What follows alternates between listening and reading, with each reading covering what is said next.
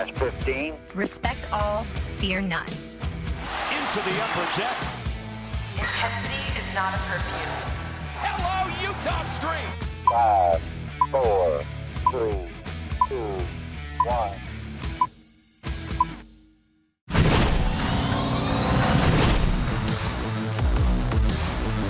Welcome into the Masson All Access podcast series recaps. Your friendly neighborhood host Bobby Blanco here. Thank you so much for tuning into the show. We are recapping this week's series against the Pittsburgh Pirates to continue this homestand at a full capacity Nationals Park. Entering the series, the Nats were 27-35 on the season, 7.5 games out of first place in the National League East behind the Mets, facing a last-place Pirates team that had lost 7 games in a row coming into this series. Let's break it down. I've been saying all season long that the Nationals need to beat the teams they're supposed to beat in order to get back into this division race, and 3 home games against the lowly Pirates were a perfect opportunity to gain some easy ground. John Lester took the mound to start the series on Monday, still searching for his first win of the season, which is a shame because he has pitched well enough to earn one more often than not this year. And Monday was another one of those opportunities for him and another one of those outings in which he pitched well enough to earn a W, but would have to settle for a no decision in a 3-2 Nationals victory in which he gave up 2 runs in 5 1/3 innings on 86 pitches. The outing went much like a lot of Lester's starts this season, putting runners on base but not letting too many of them score. The Pirates stranded runners in scoring position in the 2nd, 3rd, and 4th innings, and Lester would have a 1-2-3 5th inning and then record the first out in the 6th before Davey Martinez handed the ball over to the bullpen. The Pirates would score in the bottom of that 6th frame to tie the game at 2-2, and once again, it was Lester's old friend Kyle Schwarber who delivered what would prove to be the game-winning home run on his team-best 13th homer of the season in the bottom of the 7th as he continued to unconventionally find success at the leadoff spot. Over the weekend. There it goes! Right field! See you later! And the Nats are back on top. Schwarber homers again. Schwarber homered in 23 of John Lester's starts while they were teammates with the Cubs in Chicago, including the postseason. And now with the Nationals, Schwarber has homered in 3 of Lester's 9 starts this season, this time propelling them to a 3-2 win over the Pirates. Kyle Finnegan was the pitcher of record. Clay Holmes took the loss for Pittsburgh, and Brad Hand recorded his 12th save of the season. 2 runs, 7 hits, 1 error for the Pirates, 3 runs, 6 hits, 0 errors for the Nationals. From the leadoff spot, Schwarber was 2 for 3 with 2 RBIs, a run scored, and a walk. Turner, Soto, and Bell each added hits in the spots right behind him, with Soto having the other RBI, and Victor Robles added a double from the 8-hole. Out of the pen, Wander Suero cleaned up the 6th inning, even though a run was charged to John Lester and came across the plate. But then Kyle Finnegan, Tanner Rainey, and Brad Hand closed out the win with 3 straight scoreless innings. Tuesday night's game brought some welcome sights for sore eyes, both offensively and on the mound. First off, the Nats' struggles with the bases loaded have been well documented, easily the worst in baseball in those situations this season. So it was a huge sigh of relief when the situation presented itself in the first inning, and the Nats actually capitalized on it in the best way possible. Already with a 1-0 lead, instead of driving in a couple of runs for a slightly larger lead, Yan Gomes brought in a whole bunch of runs with 1 swing, hitting a grand slam to cap off a 5-run first inning. Yan Gomes, deep to left. See you later. 5-0 on the grand slam. And now with an early comfortable lead, Patrick Corbin took care of the rest, turning in his best start of the season, pitching 8 1/3 strong innings in an easy 8-1 win over the Pirates. It was Corbin's first start of 8 or more innings since August 21st, 2019, coincidentally enough, also against the Pirates. And even though the Pittsburgh offense isn't the most dangerous in the league, it was Corbin's process throughout the outing that was the most encouraging. He went right after hitters, throwing enough fastballs to get ahead in counts, and then got outs with his sliders, of which he threw 32 of 43 for strikes and 11 of them for swings and misses, helping him keep his pitch count down throughout the night. Even though Corbin couldn't finish off the 6th complete game of his career, he received a standing ovation from the crowd as he departed with 1 out in the 9th and his pitch count at 110 pitches. And aside from Corbin himself, no one was happier to see this performance from the lefty than his manager. Yeah, I will say something, though. If there's anybody that wanted Corbin to finish the game and have a complete game, besides Corbin, it was me. I wanted him to finish, but when he got up to 110 pitches, which was the max, I mean, that was it. We got to understand that this is a long season, and we got a long way to go. So we need it for the duration. But he was outstanding tonight. Outstanding. I mean, he threw strikes, kept the ball down. He pounded the strike zone. I think he only gave up one walk. So it was a really good night. It was fun to watch him pitch tonight. Corbin earned his 4th win of the season. Tyler Anderson earned his 7th loss. 1 run, 8 hits, 0 errors for the Bucks. 8 runs, 13 hits, 1 error for the Nationals. It was a big offensive day for the Nats, even aside from the Grand Slam. Every starting position player recorded at least 1 hit. Trey Turner turned in a 4-for-5 night with an RBI triple and runs scored, and Jordy Mercer starting at third base and batting 7th went 3-for-4 with a run scored.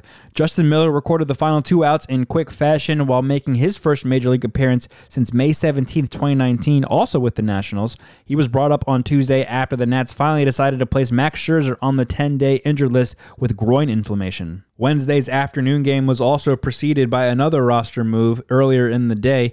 The Nationals placed Starlin Castro on the restricted list and recalled Luis Garcia from AAA Rochester. David Martinez saying before the game that Castro had some family matters he needed to attend to, and that the third baseman was totally fine himself, but it was unclear when he will return.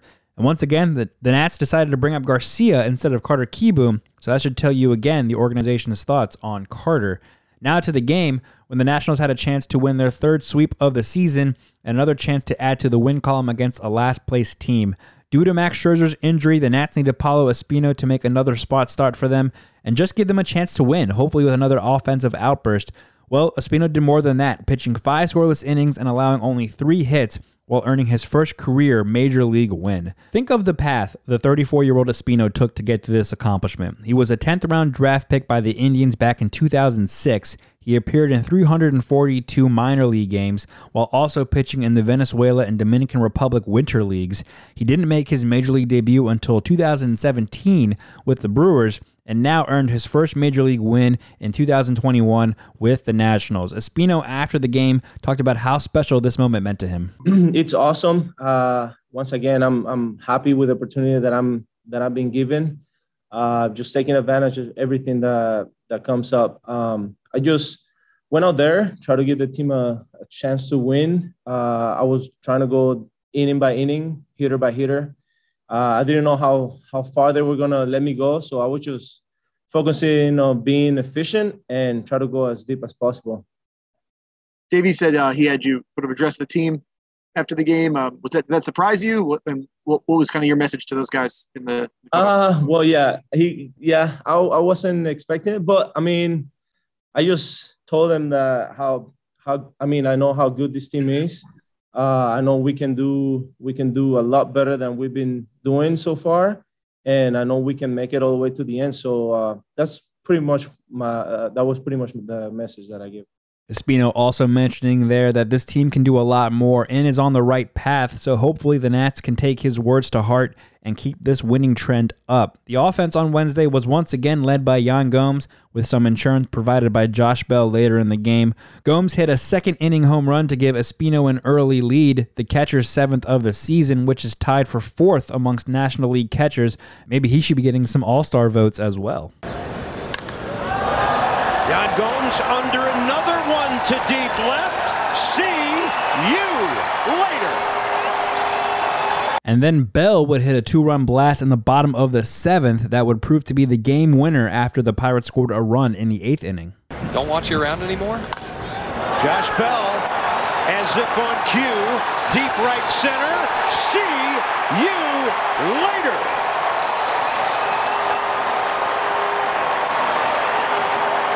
After the game, Bell joined Bob Carpenter and Dan Coco on Nats Extra and mentioned that his parents were in attendance to see him play in person for the first time in 2 years. So pretty cool he treated them with a game-winning 2-run bomb. Espino improved to 1-2 on the season. He's now sporting a 2.28 ERA. Chase DeYoung fell to 0-1 on the season, and Brad Hand earned his 13th save, an 8th straight to rank 7th in the National League. 1 run, 9 hits, 0 errors for the Pirates. 3 runs, 8 hits, 0 errors for the Nationals.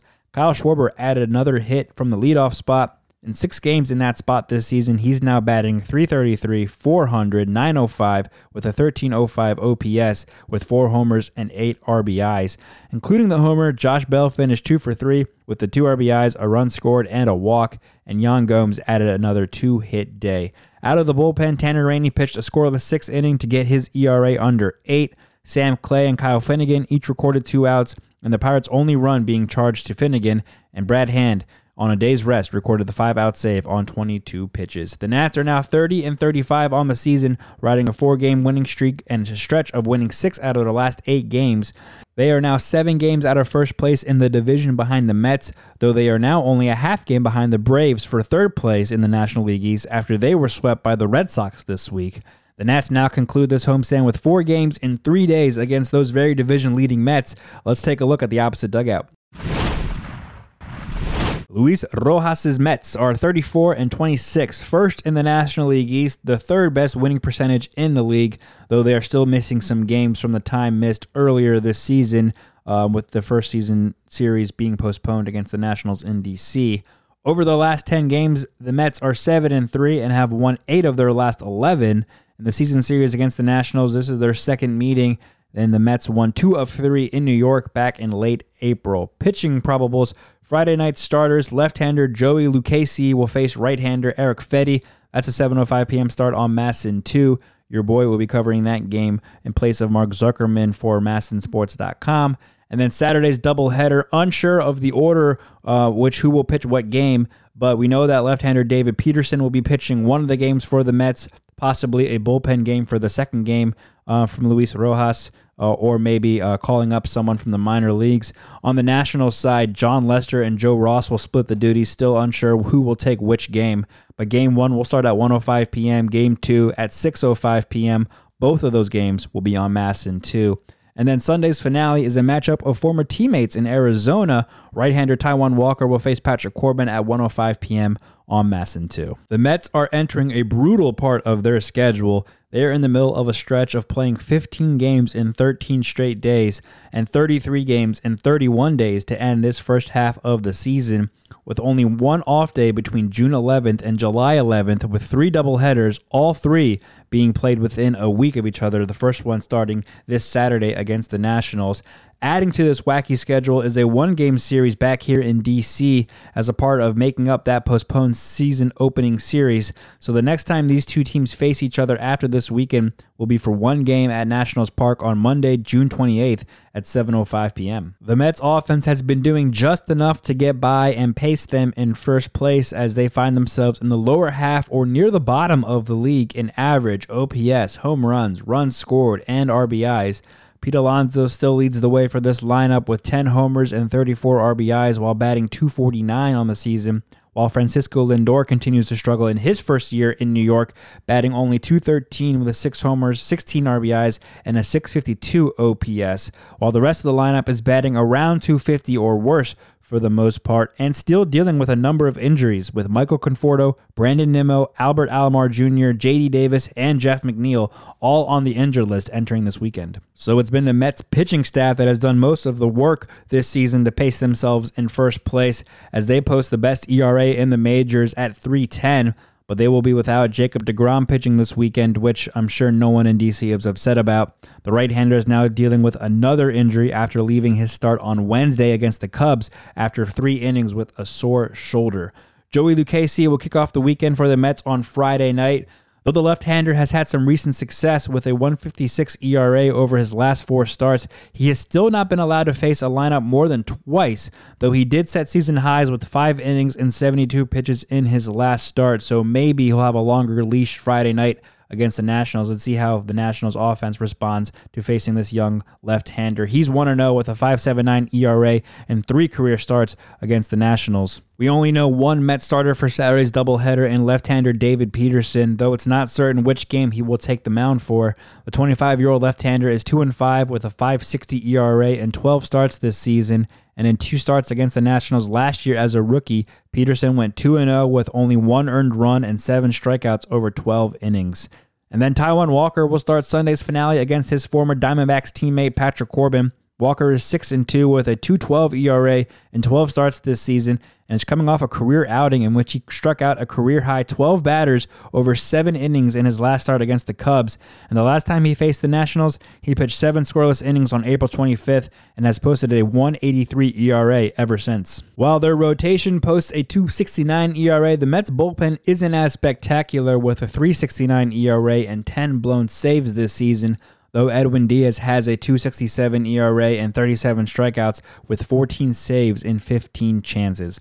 Nationals Park is at full capacity now. Check out nationals.com for a full list of new protocols and such for your trip to the ballpark this weekend. Hopefully you can get down to the Nats Park to cheer on the Nationals and maybe celebrate a nice Father's Day on Sunday. That's going to do it for this series recap. Be sure to tune into the Mets series this weekend on MASN 2. Thank you so much for tuning into this episode of the MASN All Access Podcast Series Recaps. Be sure to follow and subscribe to the podcast on Apple Podcasts, Spotify, Google Podcasts, and SoundCloud. Wherever you get podcasts, you can find the MASN All Access Podcast, and check out our live podcast, myself and Amy Jennings, every week, usually Wednesdays or Tuesdays, possibly Thursdays. We are live on the MASN Nationals Facebook page, YouTube channel, and Twitter account. We were not able to get Cade Cavalli this past week, but hopefully we'll talk to the Nationals' #1 overall prospect next week. Give MASN Nationals a follow on all social media accounts and check out Mark Zuckerman's coverage on MASNsports.com.